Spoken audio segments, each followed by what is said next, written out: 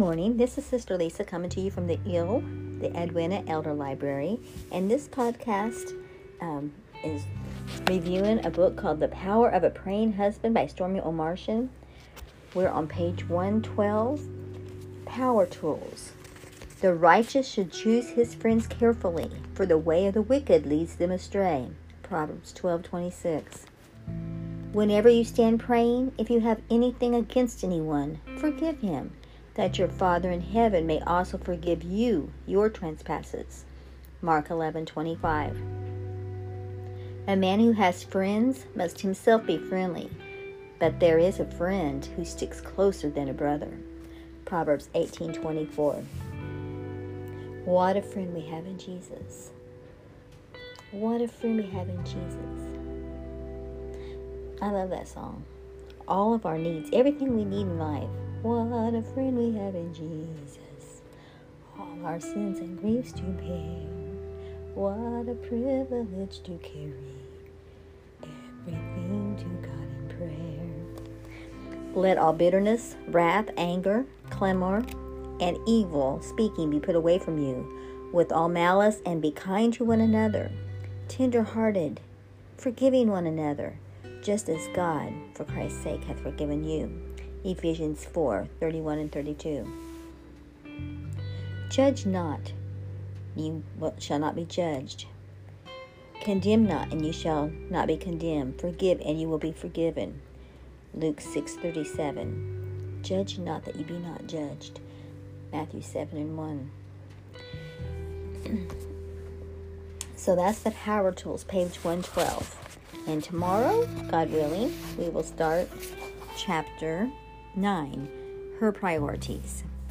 Like I said, we're in the book, The Power of a Praying Husband. I found this in my husband's, on my husband's desk after he had passed away. And I believe he'd been reading it. And,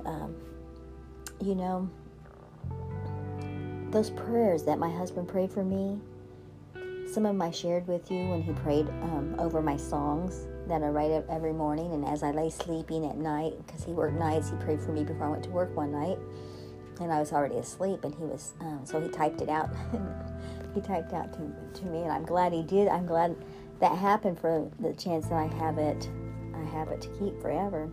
But he also prayed over our bridge, our shed, that God would use it for his intended use. And he prayed over different things. And those prayers are before the throne. And I was just reminded the other day that the prayers that we pray for the future, like our pray for our children and our grandchildren and future generations we may have not even met, those prayers will always be around the throne. The prayers we pray for our spouses, like what my husband prayed for me, those are always before the throne. Jesus, he prayed for us before we were ever born. Jesus prayed. When he died on the cross, it was for us long before we were ever born. And those sins that we commit, he already knew about them when he died on the cross. All of the prayers, everything we were ever going to pray, he saw us. When he was on the cross, we were on his mind. So see, you can pray for the future. You can pray for today. You can't pray for the past. And I can't, any prayers I pray for my husband now are like prayers of thanksgiving, prayers that I had him in my life, prayers that God will bring to my memory, the things that we've done that I need to share with others and to hold on to give me peace and comfort during my time of grief and mourning and those kind of things, those prayers. But as far as me praying that God bring him back, those would be prayers amiss. Yes, God does raise the dead, but usually it's like right when it first happens, or Jesus, or Lazarus, not a year and 2 months later, not a year and almost 3 months later. I shall go to him; he shall not come to me, just like David said about his son when he passed away. But memories are alive. Memories shall be beautiful and yet misty watercolor memories of the way we were. those memories of how me and Mark were during our best times. Yeah, every once in a while, some of the bad things come up, and we say, but Lord, we repented of those. We asked each other to forgive us for those, and we asked you to forgive us for those. Those are under your blood. Those, we don't dwell on those bad things. But the good things, oh man, we cherish those. Oh, I hold those so dear to my heart. And those are what I want to share with my kids and my grandkids. And in the book I write and on these podcasts, the good. Sow your seeds of kindness. Sow your seeds of goodness. Pray for one another. Love one another. That's what's important. That is your peace. That is your hope. You can't outgive the Lord either.